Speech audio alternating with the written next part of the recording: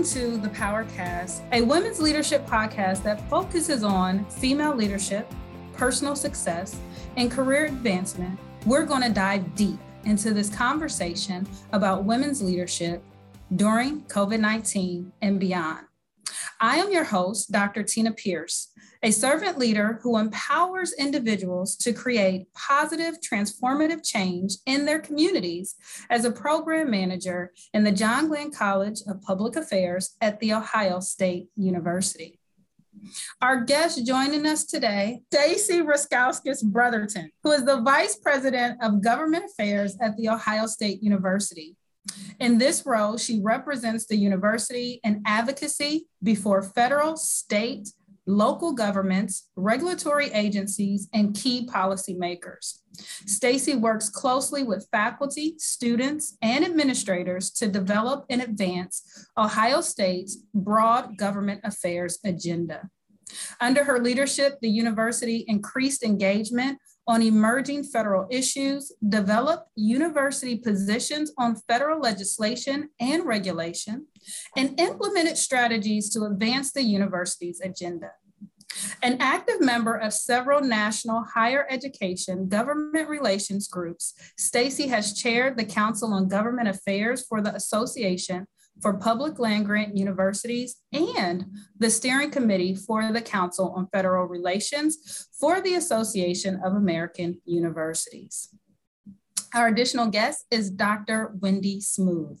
She is a noted scholar of intersectionality and American politics. She is one of the foremost voices writing on the experiences of women of color as lawmakers and political institutions and women of color issues in public policy. Smooth's research and writing also reflect significant experience in legislative studies, institutions, state and local politics, and public policy. Her current research focuses on girls of color and their interest in political leadership. Her writings appear in numerous journals, including Politics and Gender, Journal of Women, Politics and Policy, and the National Political Science Review. In 2018, Dr. Smooth was appointed as the first Associate Dean for Diversity, Equity, and Inclusion here at The Ohio State University for the College of Arts and Science. Welcome to Wendy and Stacy. Thank you so much for joining us today. Thank you for having me. Thank you. It's a pleasure. So we're going to jump into our first question. Research suggests that men and women sometimes exhibit different leadership traits based on their gender. Would you agree with this? And do you find that your gender influences your leadership style? And if so, how? So I'll start. So certainly there is a great deal of literature that points to gender differences in women's leadership styles, and also the ways in which women have access to particular leadership positions. I actually point out in my own work, and I think it's borne out in my life experiences, is that it's not so much a factor of my gender being the defining factor in terms of my leadership style, but it's about the experiences that my gender has generated. And I think that's similar for other leaders across sectors. Women in politics will frequently talk about their experiences as mothers or their experiences of discrimination in the workforce, or their experience based on gender, and also gender and race oftentimes. And it's a factor of those experiences and the ways in which you walk through the world that define how you respond to world events, to crises, to problem solving. And I think that's been very true in my own experiences. As I became a mother, I became much more sensitive to work-life balance issues, informing the ways in which I led my graduate students, and also now the way that I lead my staff in the college. Just informs your outlook. Thank you so much for that, Wendy. Stacy, what about you? I agree. And I'm glad that the professor could go before me, because I think it validates, the research validates what I've seen in practice. Even personally, my career has been in politics and in higher education. And I became a parent sort of halfway in between. And I remember distinctly thinking some issues were of such great importance and spending a lot of time after hours trying to address them and really getting very, I'd say, stressed about it.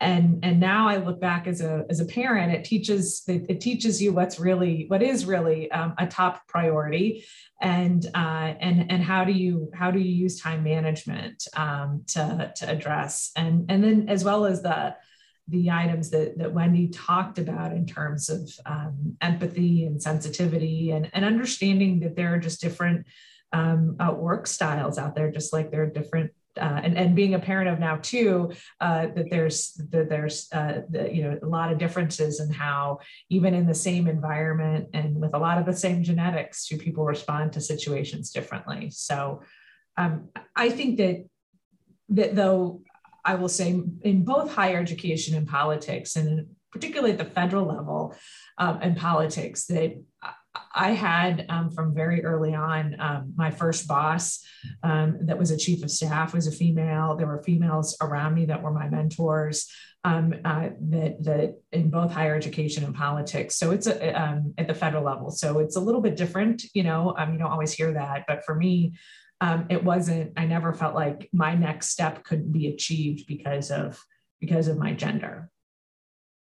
I'll add in, if I could just add in as well, yes. As Stacy's talking, it's making me also think about the need to point out that women are not all the same. We can't treat women or any group as a kind of monolithic group. We really do have to think about individuals' leadership styles and individuals' pathways into leadership and the decisions that they make. Because if we, use a flat brush, then we get into these habits of expecting that all women will do the following. They will be caring, they will be nurturing. And we simply know that's not the case. We have, thankfully now in politics especially, and in business, we have a broad array of different types of women leaders. And I think that makes us we're in a productive space when we can point to various leadership styles and not have a singular expectation that because someone is a woman, they're going to act a certain way. They're going to be a certain way. And Wendy, I appreciate that, because that also points to these barriers that women need to overcome to be successful, whether you're in higher education, the workforce, in the classroom even. So understanding that we're not a monolithic group and that we do have different leadership styles and different experiences that will inform how we navigate and enter into spaces. And so as we think about some of those additional barriers, can you identify what those barriers are for the advancement that women are able to achieve, again, as we're seeing it kind of during COVID and maybe even after COVID? Have those barriers changed? Maybe I'll start. And my initial thoughts or my response to this is, yeah, there are barriers, and they I think we've talked about it a little bit as in terms of childbearing and child rearing. I had my first child at 36, which was later. At least I was midway through into my career. I'll just say it that way. I hope I wasn't midway through, but well into my career, and I was in a position where I knew my standing. I had a lot of confidence in my bosses had confidence in me, and frankly, I think they were worried that I would want to take that opportunity to leave. And so there was a really intentional, I remember, recruitment or retention, as I was entering into that. And I joked that I wasn't really sure I knew how to be a mother, but I certainly knew how to be a lobbyist, so that they didn't have to worry about me leaving. But nevertheless, it was hard, and it was an adjustment in my work. And I think that's certainly one. And I appreciate the support that I got then. And now as a manager who have people, my employees that are becoming parents, both men and women, I really have a different philosophy than I may have had, or at least I certainly am very attuned to both that retention, that need to give them the confidence to have their children or adopt their children and bond with them early on, and that continues. It doesn't stop when the FMLA runs out, of course, right? So anyhow, I think that's a barrier that is to success, and it doesn't stop just after you have the baby, as we all know. You have to contest, and COVID coming into the conversation about COVID, it shone a really big light on how do you balance and continue to work and and educate when so much of the educational system was moved to parents had to play a much bigger role. And that's a challenge. But for women, and Wendy, I'm sure you have the statistics of the impact on women dramatically more, but both women and men. So I couldn't agree more. We also, one of this last point that Stacy brings up in terms of the pandemic, are the issues that are lingering around childcare. We really saw the importance and the challenges that families face daily in regards to childcare that became extenuating circumstances in light of COVID. Many of us were working from home. We were also working from home and homeschooling. There was a shortage of available childcare for people who had returned to work, even in the capacity of their own homes. We continue to see the ill effects of a childcare system that is not sufficient for most American families because as we look at labor shortages, a lot of the labor shortages that we're seeing currently are the results of inadequate childcare in our communities. It's even when we're thinking about kids who, at this point that we're speaking, are still not able to access the vaccine to protect them from COVID, it means that childcare centers have often closed abruptly when there has been a COVID positive test. It means that kids are home quarantining when they have been exposed to the COVID virus. And that's had a really extraordinary impact on families. And we can say, oh, well, that's impacting families, but we still know in US society, women still disproportionately are responsible for care work in the home. No matter how we've divided out those timelines and done the studies to crunch the data, yes, we see that men are more involved in contemporary families, but we still overwhelmingly see that these burdens fall to women to negotiate. The other thing I'll say about the pandemic that we seem to be drifting away from, and I hope we return to some of these questions. When we look at those in the labor market who were most impacted by the coronavirus, and we look at frontline workers, whether we're looking at healthcare workers in nursing home care providers, child care providers, grocery store clerks, that wonderful Instacart shopper who delivered our groceries for us, and all forms of people who were working in the gig economy to make our lives comfortable during the pandemic. Those were disproportionately women workers, because we know that women occupy the majority of those occupations. And we still have some challenges in terms of thinking about the ways in which those employees experience the pandemic and continue to experience the pandemic. It really speaks to our policy needs around sick leave and around a host of other issues that support workers adequately. Last question. So in addition to these trends that we're seeing around universities responding differently as a result of COVID-19 to ensure that students have access to online learning, that workers can have these meetings via Zoom and have the remote work options, what other lessons have emerged so far in terms of women's voices and leadership during this current crisis? And what new questions should we be asking in a COVID-19 context? Well, one of the things that I would point out is that we have some really great examples throughout the pandemic, and especially when we think about our policymakers.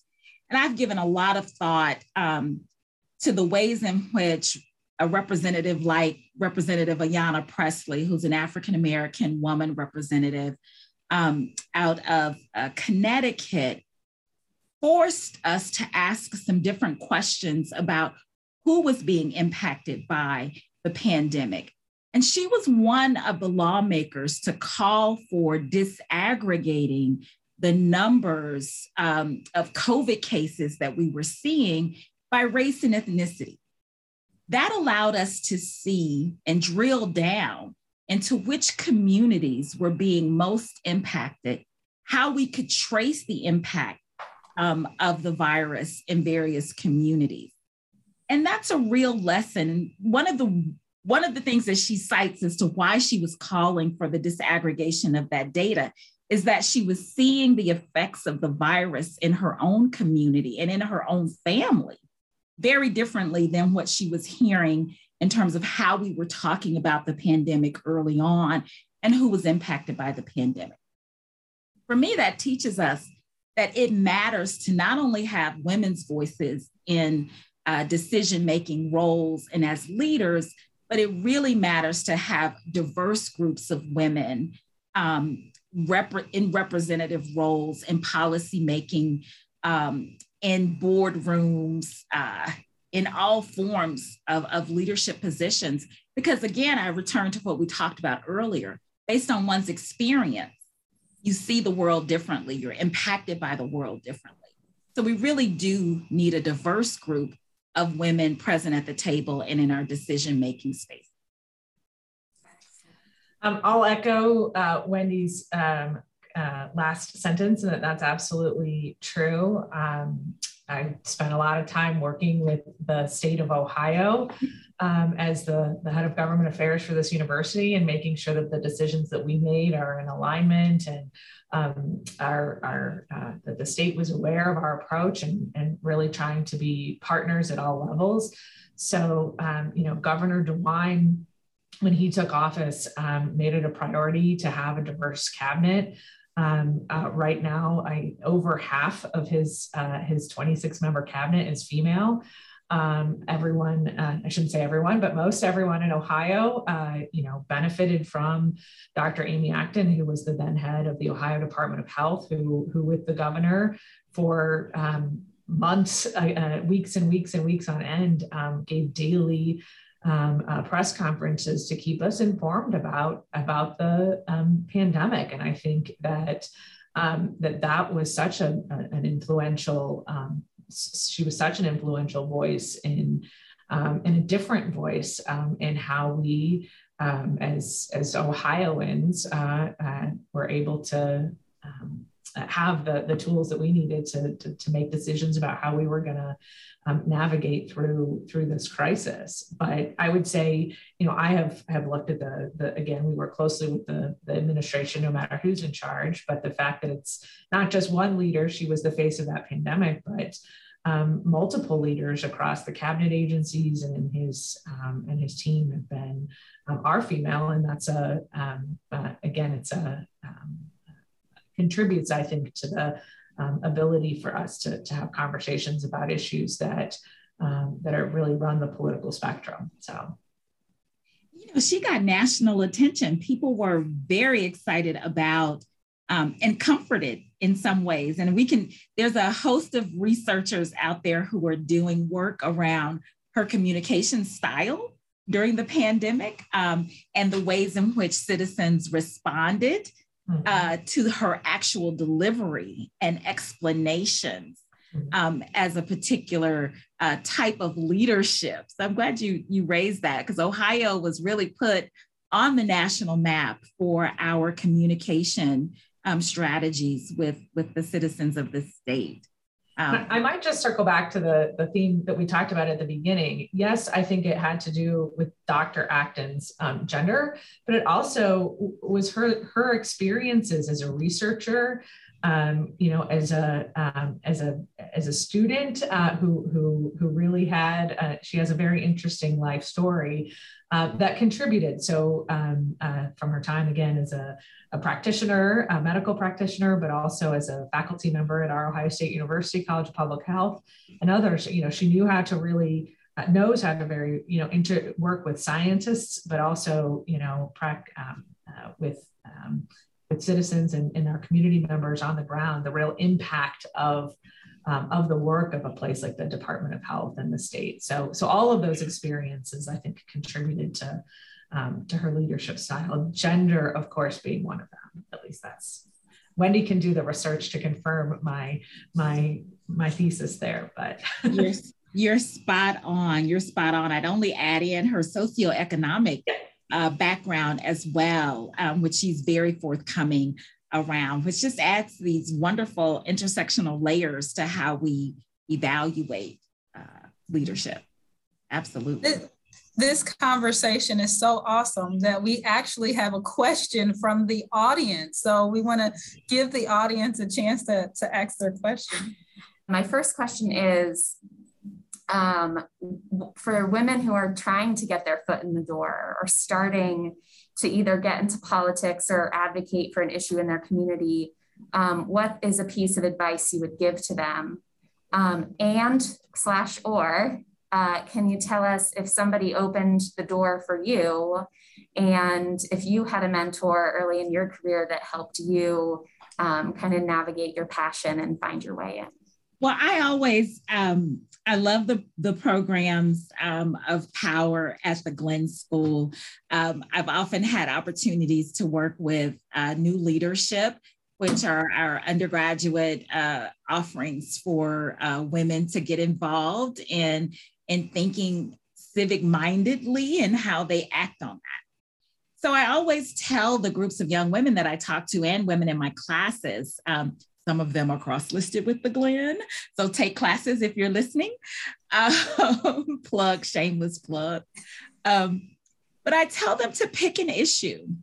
Pick something that matters to you. Pick something that is of high impact in your life and learn about it. And once you've learned more about it, gives you the pathways to become active around those issues. But if you pick an issue, you're very likely to stir up those anger muscles, which I think are really great to have, whether you're in politics or you're in philanthropy or you're in the boardroom. And anger is not a bad emotion. It's a motivator. So get angry about something and start working and learning more about it. And oh gosh, of course, I've had mentors that open the door for me, and it's incredibly important for me that I open the door for others as a part of a tradition, especially of women of color in the academy. I had a fabulous academic mentor who she wasn't nurturing, she wasn't soft, she was hard as nails, and you had to figure it out. But I knew that she was invested in my success and understood that my success was also important for the way that she advanced in the validation of the work that she and many others have been doing as women of color in both policy and in the academic setting, because she crossed both areas. So that's just one of many mentors that I can count, but mentoring has been critical. So Wendy, your mentor sounds like mine in different fields, but in politics, she wasn't warm and she wasn't, she was tough, and she was very tough, I felt, on me. And, but I know, like, many good, tough teachers and educators that after the fact, and even during the fact, I knew that it was making me a better team member for the organization that I worked for, and a better employee for sure. And I appreciate that to this day, and continue. And I guess what's really neat is that she has now run for office. And so I've been able to support her in ways for that, and not in Ohio. And so it's a lot of fun to see the how she educated a group of us about how to be policymakers, and how to work as a team and as individuals. And then see her again transitioning to the second question: what advice do you give to somebody who's interested in running for office? I think I concur with Wendy's, pick an issue, but I'd say also recognize, I think, and talk to people who have done it before, because there are real benefits to it, but I think you have to go through that process. And when people come to me to say, I'm thinking of running for a position, what would you say? I give them the unvarnished advice of, this is going to be something that isn't just you, it's your whole family. And for many of the positions, but even if they're small, I should say small, but even if they seem like they're not going to be a member of Congress, but a school board, those take time and really do involve all of your family. And so I think that's my piece of advice. But it's also, don't let that be the barrier, because as we've talked about, the family and the life experiences that you bring to it are part of what we need in public service these days. So, as a mentor myself, one thing that during COVID, I've really paid more attention to and been intentional about is self-care. And so that is one of the things that I think, as we think about the role of mentors, we've all had those tough ones, and some of us have had mentors that are a little bit softer and they'll coddle you. But it has been the mentors that have said, Tina, make time for Tina. Tina, who are you outside of just being the scholar? Tina, who are you outside of being the mom? Tina, how can you elevate your voice and platform to help those around you, but at the same time in such a way that it protects you, that you're not giving so much of yourself that it's impacting your wellness, both mental or physical. And I'm often reminded of a quote that says, you should serve from your saucer. You should not serve from your cup.